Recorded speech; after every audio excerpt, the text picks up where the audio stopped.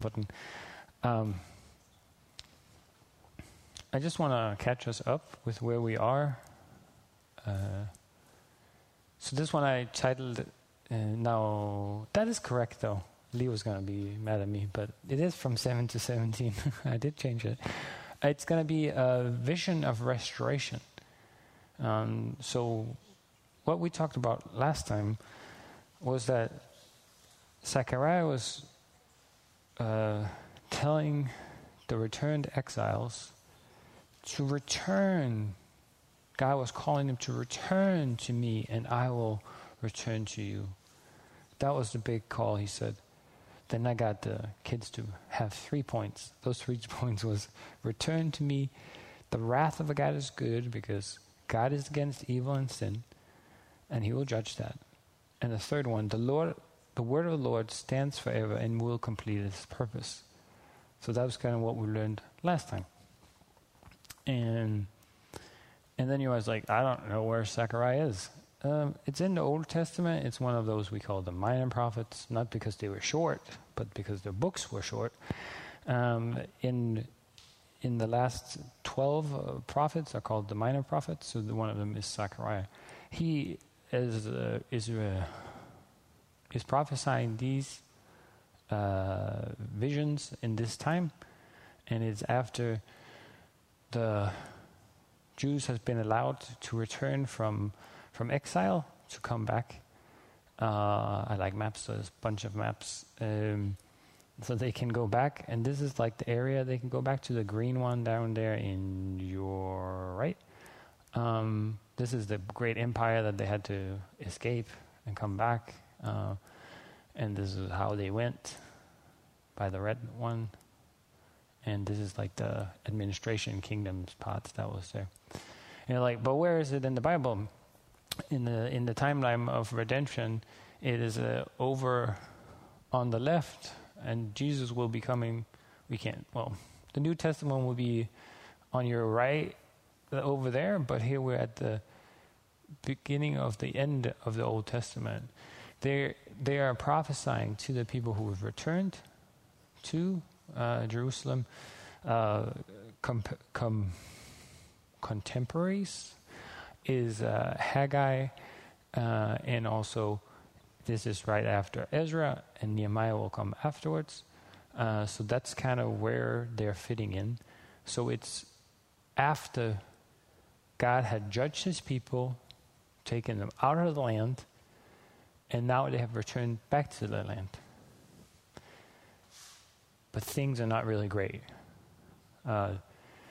Ezra came back and they started to rebuild the temple, but the people around them weren't really happy that they were coming back, so they forced them to stop rebuilding the temple in Jerusalem because they got scared of the enemies. So God sends Haggai and Zechariah to encourage God's people to build up the temple, to rebuild Jerusalem. And then that's where we are in the story. If you have questions about that, because Lee sent me some links to a guy, and he had 2 hours of introduction.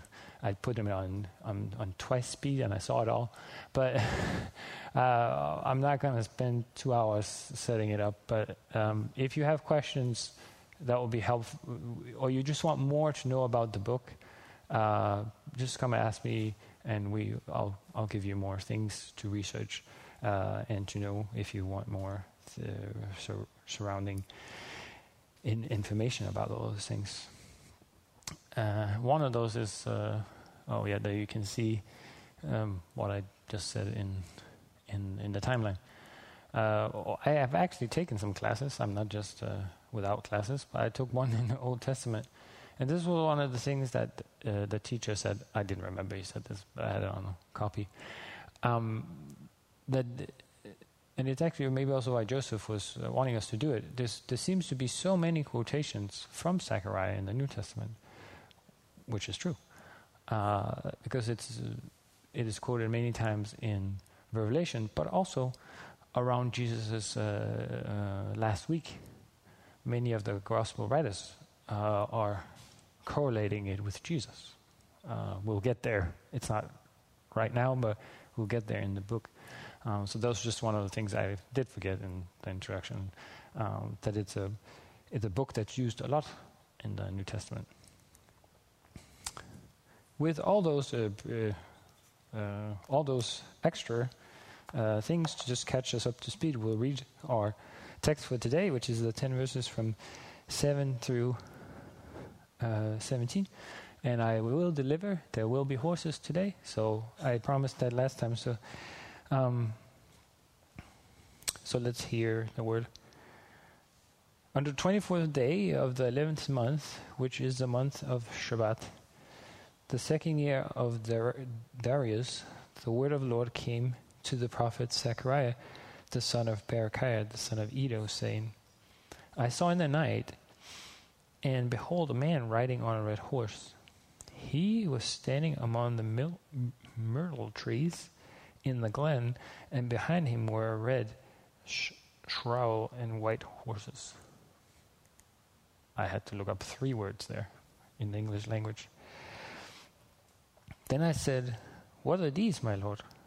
The angel who talked with me said to me, I will show you what they are. So the man who was standing among the myrtle trees answered, These are they who the Lord has sent to patrol the earth.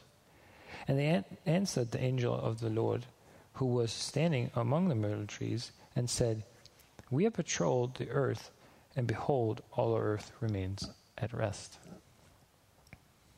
The angel of the Lord said, O Lord of hosts, how long will you have no mercy on Jerusalem and the cities of Judah, against which you have been angry these 70 years?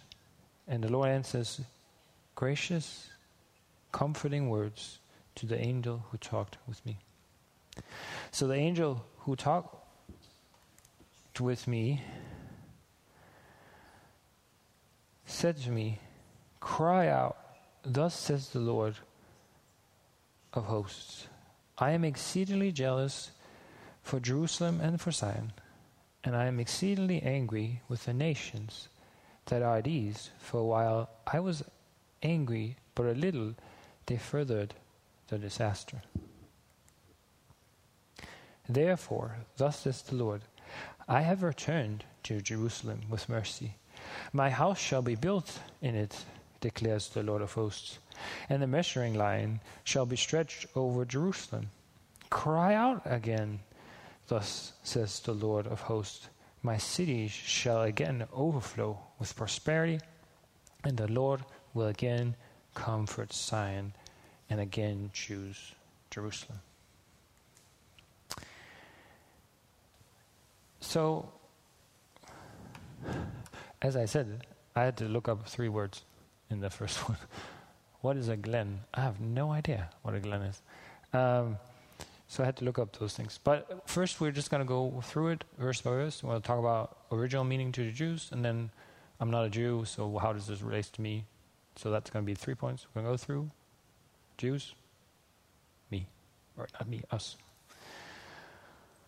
All right.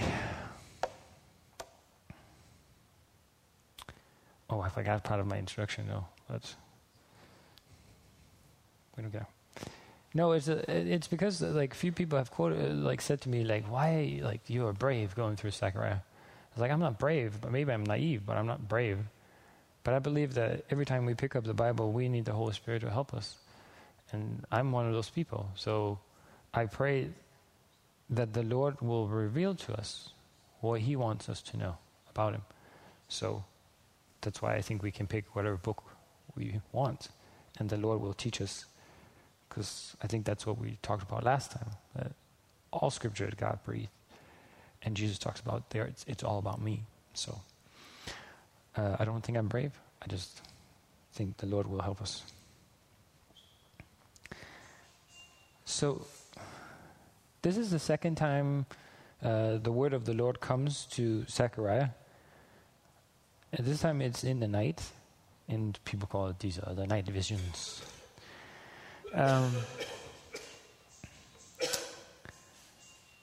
And he sees a man. And this is where English gets confusing, because they should have just said, there's a man sitting on a horse.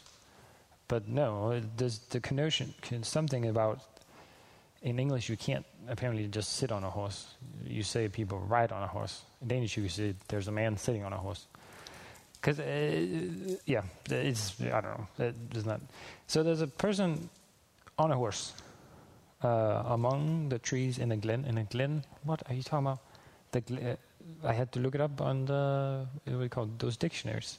Apparently it's a thing that's only in northern England, which is, but I guess it's because it's specific. It's it would be called a ravine. It's not a valley, but it's in between some cliffs kind of thing. And apparently that was the best word they had for it. I had no idea what it meant, so I had to look it up. So, you're picturing the scene. Someone's on a horse. There's like in between some cliffs things, but there's tree. Oh, we get to the next part. There's trees. There's myrtle trees there. And then there's a shroud color. It's like, what? After much research about horses, it was, there's a red horse, there's a, maybe we'll call it chestnut horse color, and there's a white horse. Somebody, I think that was smart, said, I think the guy's trying to say there's horses in all the colors that horses are. It's like, I think that's smart. And so the obvious question is like, well, okay. So what does that mean? And that's so good, because we have an interpreter in. We have a person translating this stuff to the guy, interpretation angel here, which is really smart to have. Oh, I'm just going to explain what an angel is. An angel is not a fat baby with a harp, with wings. My language is horrible today. Which we had much fun on in one of the studies with the kids, because there was like a kid show. But so no, an angel is a messenger, and all of you guys know that.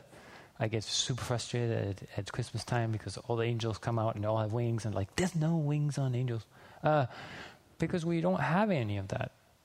But what about Revelation? Yeah, they're not angels; they're seraphim. That's something different. So when we're talking about angels, because we never see them described as people with angels, they look like what? They look like men. So this is, Zechariah's not saying, the man with wings came to me. No. A man came, or an angel came, a messenger came. My mother is tired of me when I say this all the time at Christmas. So it's just a picture. Well, I think we do disadvantages by making false pictures of theology. But my mom just, sorry, was on a sidetrack. That's the disadvantage of watching stuff with me. So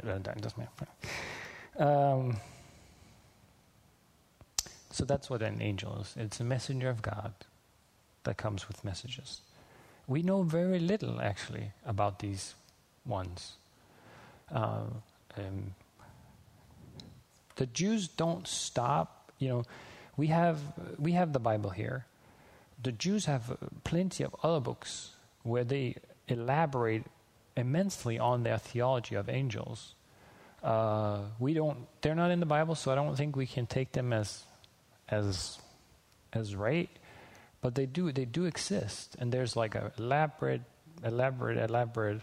things of what angels can, and many of them have names or something. We don't. We have two names from the New Testament: Gabriel and Michael.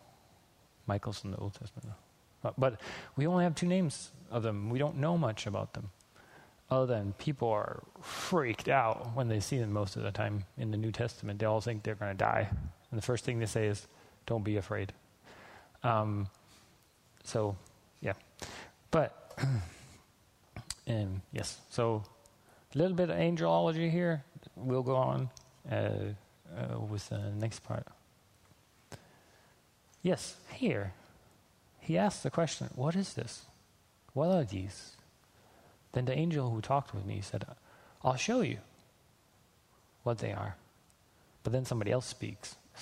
It's slightly confusing sometimes.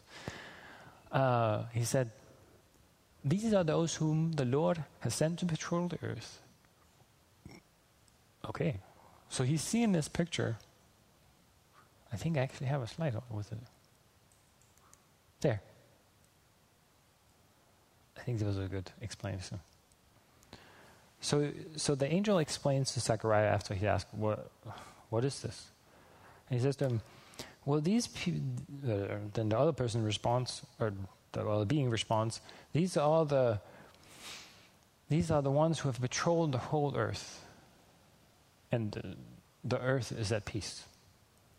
So this guy, Bodia, says that we see this as drawn from military context. A group has been returning from a world reconnaissance.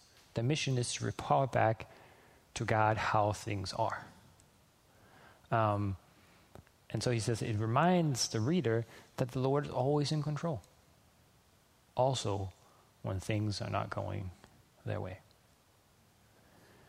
So that's the first part of the picture he has at night. Yes. Not necessarily super encouraging for them, because they probably would like there to be some unrest so that they could be freed from the enemies who had them stop building the temple.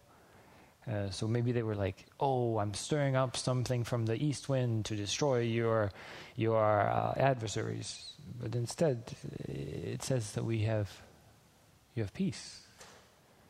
That prompts a response from the angel of the Lord and says, oh, Lord of hosts, how long will you have no mercy on Jerusalem and the cities of Judah against which you have been angry these 70 years?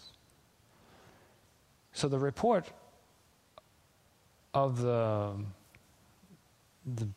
horse peoples, everything's quiet, but then the angel is always like, God, when will you have mercy on Jerusalem and Judah? You've been so angry these 7 years. And we just see the Lord responds so beautifully.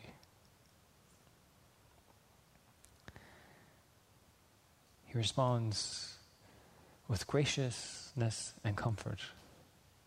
He speaks to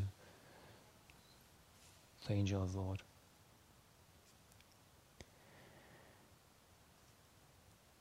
And so what does he say?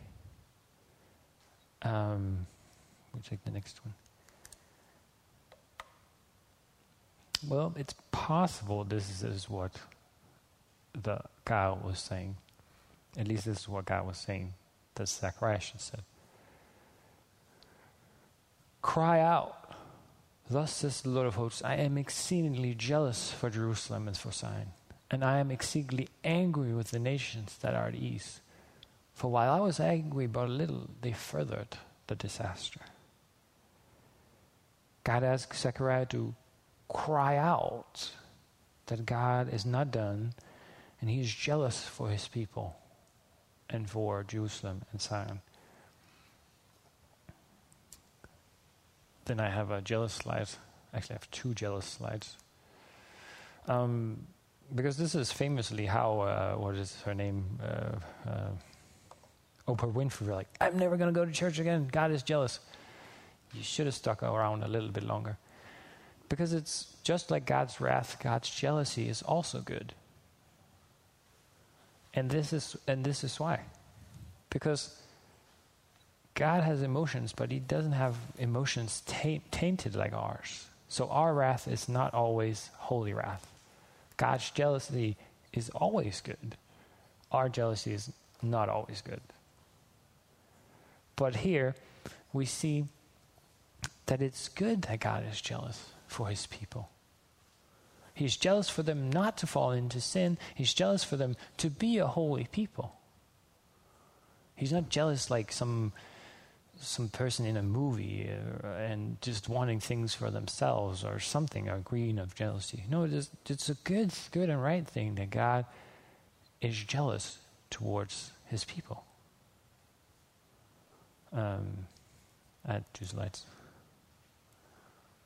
Yeah, intense passion for his city, zealous, jealous, passion that his people should reflect who he is.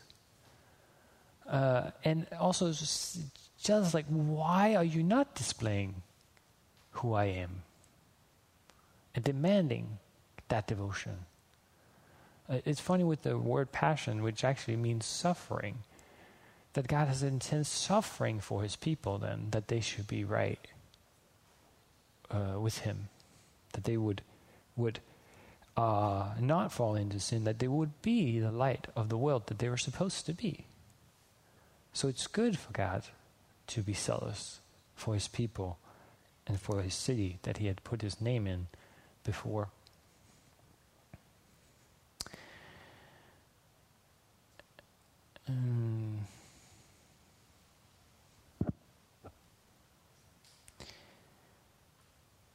Oh, sorry, there was one more part. The last part of 15 is that God is angry now at the nations because God has been angry with his people, but now the other people made it worse. Like, instead of acknowledging that God was punishing these people, the other nation made it worse by oppressing the people. And so God is not excited about that. He says, yes, I was a little mad with my people, but you made it worse. You made it worse. And now I'm going to deal with you. This is like God saying that we are not supposed to gloat over our enemies. We're not supposed to exploit people that are suffering. And Proverbs 24:17-18 says, do not rejoice when your enemy falls, and do not let your heart be glad when he stumbles, lest the Lord should see it and displease and turn away from his anger.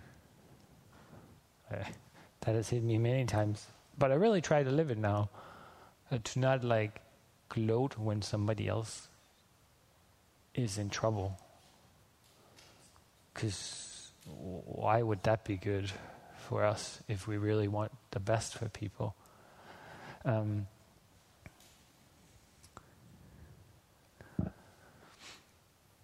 So then we see in 16 and 17 that God shows up and he brings comfort towards his people.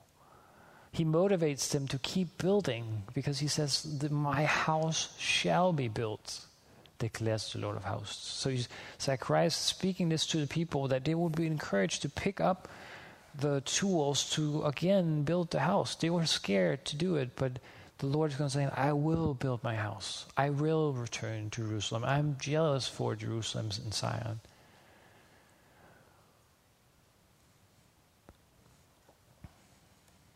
So it's God's giving words to Zechariah to encourage the downhearted, discouraged people who are afraid of their enemies, and say, I am going to be with you. You should rebuild. And as of just some of the people giving testimony today, like, this is God doing this to a people he's chosen, and this people has been nothing but stiff-necked, rebellious, idol worshippers, greedy, exploiting one another for money, having empty rituals to God,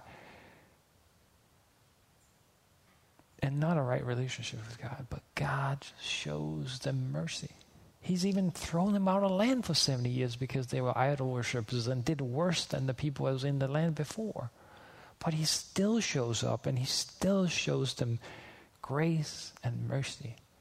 When people say God is angry in the Old Testament and just mean, maybe they haven't read the whole of the Testament. Because I was almost going to say something bad, but I'm pretty sure I would have killed them all immediately. With this amount of rebellion against the Lord of the universe. But he shows them comfort and grace to these kind of people. And I've had in parentheses, well, then there's hope for us all who's done the same. God says, I'll come and I'll return with Jerusalem with mercy. Just stating these facts so that the people will be strengthened. And remember, this is not just like some kind of weird small God. No, this is the Lord of heaven's armies, the one who has all power in heaven and earth. And so he comes and through Zechariah speaks these words of strong encouragement that they should rebuild the temple and the city.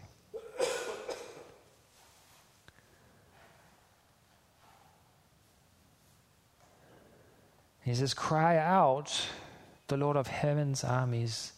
And he says, my city shall again overflow with prosperity, and the Lord will again comfort Zion and choose Jerusalem.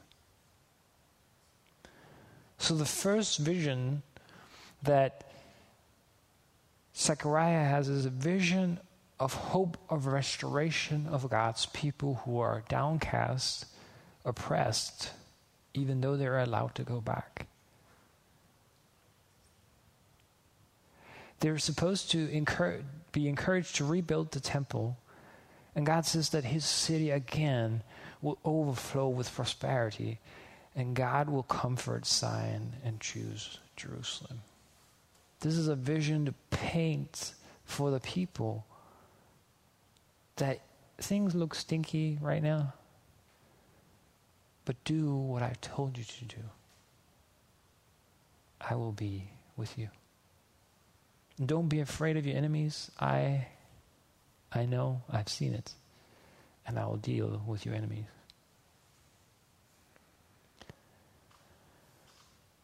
So it's encouraging the exiles, the returned exiles, and saying that God has seen their oppression and that he will judge them and he will set them free of their enemies. He says it's time to resume and build the temple. God responds to the plea of the angel. He has mercy on Jerusalem and Judah and the cities.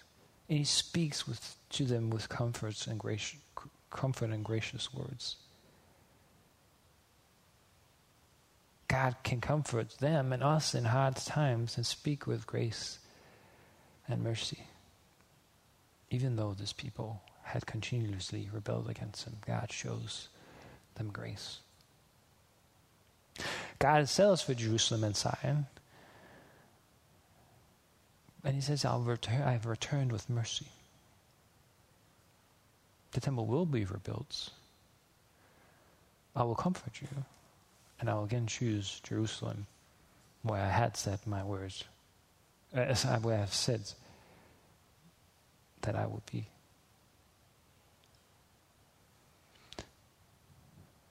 If we can some of you can, because some of you are refugees. You come from a land that was just destroyed. Being in the rubble of this destruction, and God would come and say, rebuild. I've come back. What grace and mercy would that be? It's a vision of a new and a better time where God's people again will prosper, his people.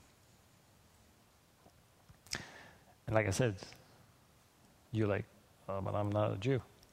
I don't live in Jerusalem in 520 BC. What does that to do with me? It's a good question, but I think you can already feel it as we've gone through the things. Because this is also about the character of who God is. I have been challenged this week and other weeks as well with seeing how Paul, many times in not very good situations, asks us to give things and asks us to rejoice. I was like, how can he do that? I think he can do that because he can see who God is. And he understands the many attributes of who God is. Because from prison, he knows that God's in control. He knows that if he needs to get out, he will get out. That's why he can sing the worship songs in prison. So when we go through these times, we don't need to despair. We can be promised that God is in control.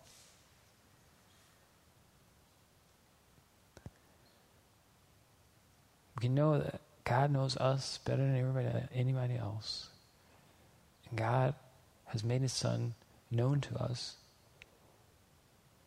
And that was the way Paul was restored to God, not by Paul's works, but by his own works. So what gives us joy? Can we have joy that God is in control of all of it? Or does it frustrate you that God's in control and not doing what we want him to do? I think the joy is in knowing that God is in control. And that is good. We also read that God hears our prayers and pleas. We talked about that in 1 John not so long ago. But does that motivate us to come to God, to pray with him even more? That he can do all things, has all the power, and that he actually listens to us when we pray, and he will do it in his will. It could also be on the other side a little bit nerve-wracking that he knows everything, because he also knows that when we're selfish and complaining and just want things our way. But maybe the marvel lies in that the God of the universe, the Lord of heaven's army, actually listens to our prayers and requests and our cries. It's that God is not unaware, and that we have an empathetic high priest who knows what it's like to be us, as the Hebrew says. The second part is he doesn't listen to our prayers. Here God intercedes and comforts with grace and comforting words. And then again, it's not because we've been awesome all of our lives. No, because we've been just like the Israels, most of us. We were in darkness and sin and children of wrath. But God draws near to us and shows us grace. While we were running the other way, serving ourselves or other weird gods in this world, God sends his Son, Jesus Christ, so that we can find comfort and grace through him. This is the gift that we need, but we could not earn.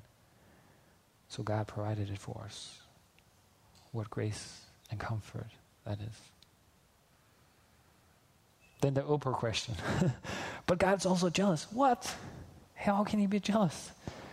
Well, it's just like I talk about. It's like God's anger is also good. So is his jealousy good. You see, he's jealous for his people. Isn't that great? Thinking about God saving you from a child of wrath to a child of God. Knowing that God is jealous for you. That you don't do dumb things and sin. And that he has a jealousy for you, that you continue to be holy, sanctified. Isn't that exactly grace, love, and mercy? That God would be jealous for his people. It's also a matter of is our view of God, this was this one commentary, I thought it was interesting. God is not a God who sits in the heavens and he's like this. He has no emotions. No, God has strong emotions. He's angry. He's passionate. He's jealous. And I think when us in the West, or some places, when we think we have to look like those are called Stoics in Greece, we don't show any emotions. That's not God. That we might do that in church sometimes, but that's not God. That's something we take from the surroundings. God's full of emotions. They're right emotions, but he's full of emotions. So and I'm from this part of the country, so I don't necessarily show emotions a lot. So this is also a challenge to me. Because if God is passion and has a lot of emotions, then why am I not showing mine? Even towards God and one another. So it's great God has emotions. Now his is also perfect. Because it shows who he is, it shows what he does, that he is passionate about his people. And we see it in Jesus too. We see Jesus cry. We see he feels sad. We see he has concern. We see he's tired.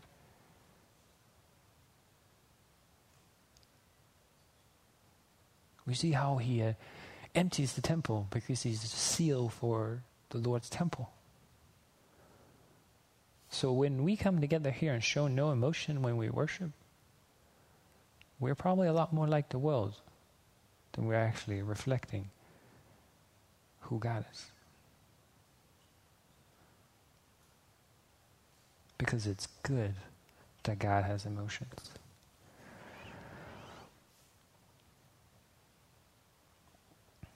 It's good that he has a call for us to be holy. It's good that he wants us to destroy sin by the blood of Jesus. God shows us his passion. His passion. His suffering. God shows us that he suffers for our salvation. Because he is jealous for his people. So he will keep us. He will call us when we go astray by faith in Jesus. God also will God will judge perfectly. Either Jesus' blood has covered sin or payment will be made to God. Nothing is hidden from God. Everything will come to light. Jesus will perfectly judge everything. I've said this many times to you. This is a great comfort to me because there's nothing any evil person has done that wouldn't be disclosed. No human trafficking person will get away with anything. No one who's done weird stuff will get away with anything. Either Jesus' blood has covered it or they will pay. All the weird things in this world will be judged correctly and rightly, not by me, but by Jesus. Whatever authority has abused power, or whatever we can never settle here, will be settled by God. That's why it is amazing that God judges, because he can do it exactly the right way. Here he promises that he will judge the nations that oppress them because they showed no mercy. This will be the same in our world, that God will be judged because they had not trusted in Jesus. And so they have chosen to pay their own penalty. Okay. Hope of the vision was a restored, better future with God in Jerusalem for the people. That hope and vision we also have. But what are we talking about? It's not the same. As any secular person would say, yeah, Jesus came, but things are still a mess. You're right. Because our hope was not that Jesus just came once. Our hope is that he's coming back to make all things new, as Isaiah also said, new heaven, new earth, making all things new. That is our blessed hope, that all things will be restored to shalom. And we will be made new, and we will be with God. And the troubles of this world and the race will be completed. We, again, will be totally with God, and all things will be made new. So how will we respond to this great vision of restoration? First for the Jews, and then for us, and then for us all. How will we respond to a God who is that amazing, who is that powerful, yet still shows us grace and mercy? I will ask, like the psalmist, then why is my soul cast down? It's actually getting better now, so it's good. I just need to preach this. How will I respond to a God that's amazing? By using my emotions to worship Him in spirit and truth, and with the emotions of thankfulness and rejoicing. That will be my response. Like, what is your response to this? Of course, this is only found if we have believed in Jesus' life, death, resurrection, and coming back. Without this, there is not this vision of hope. So if you're out there and here, you're like, I don't know. Well, then my plea with you as an ambassador of Christ is be reconciled to God. Because Him who knew no sin became sin on our behalf, that we might become the righteousness of God. In Christ, we can have taken all sins away and be restored to God. Let's pray together. Heavenly Father, thank you so much for this time. Thank you. I just thank you for this. Thank you we can read your word. Thank you we can encourage each other with who you are and encourage each other with what an amazing God you are. Even though your own people that you chose just flat out reject you and fails you all the time. And maybe also us sometimes. You still show them grace and mercy, and you call them to yourself. You're jealous for them. You judge rightly. And we thank you. Thank you, Jesus. Thank you for being this amazing God who comes in and shows His love for us. The original passion, you suffer so we can be set free. And we can rejoice with you as you conquered Satan, sin, and death and offered us your righteousness. God, help us to be full of joy because of who you are. Help us to shine this place to the world that needs it. Help us to have this vision of you restoring all things, that we might live for you and for your glory and for the good of the people around us, that they might see who you are. We praise you and thank you in Jesus' name. Amen.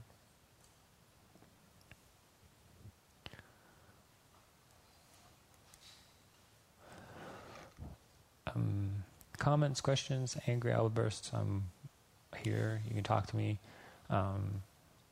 Also, maybe I don't say this enough, but I try. If you need somebody to pray with you, please don't run away. Just talk to somebody. Maristel, Joseph, Lee, Kylene. Pray with one another. Encourage one another through prayer as well. Special thing, just give. I don't do this a lot. Like we have a superhero among us. She's taking care of 3 kids, cooking as well. So really, just give her a lot of thanks and encouragement. Brenda is cooking for us as well. So maybe also even just ask if there's anything you can help with her as Charles is gone for 10 days, and just so we show love for one another in that way. So. Thank you. Yeah, let's raise for the benediction, and then yeah.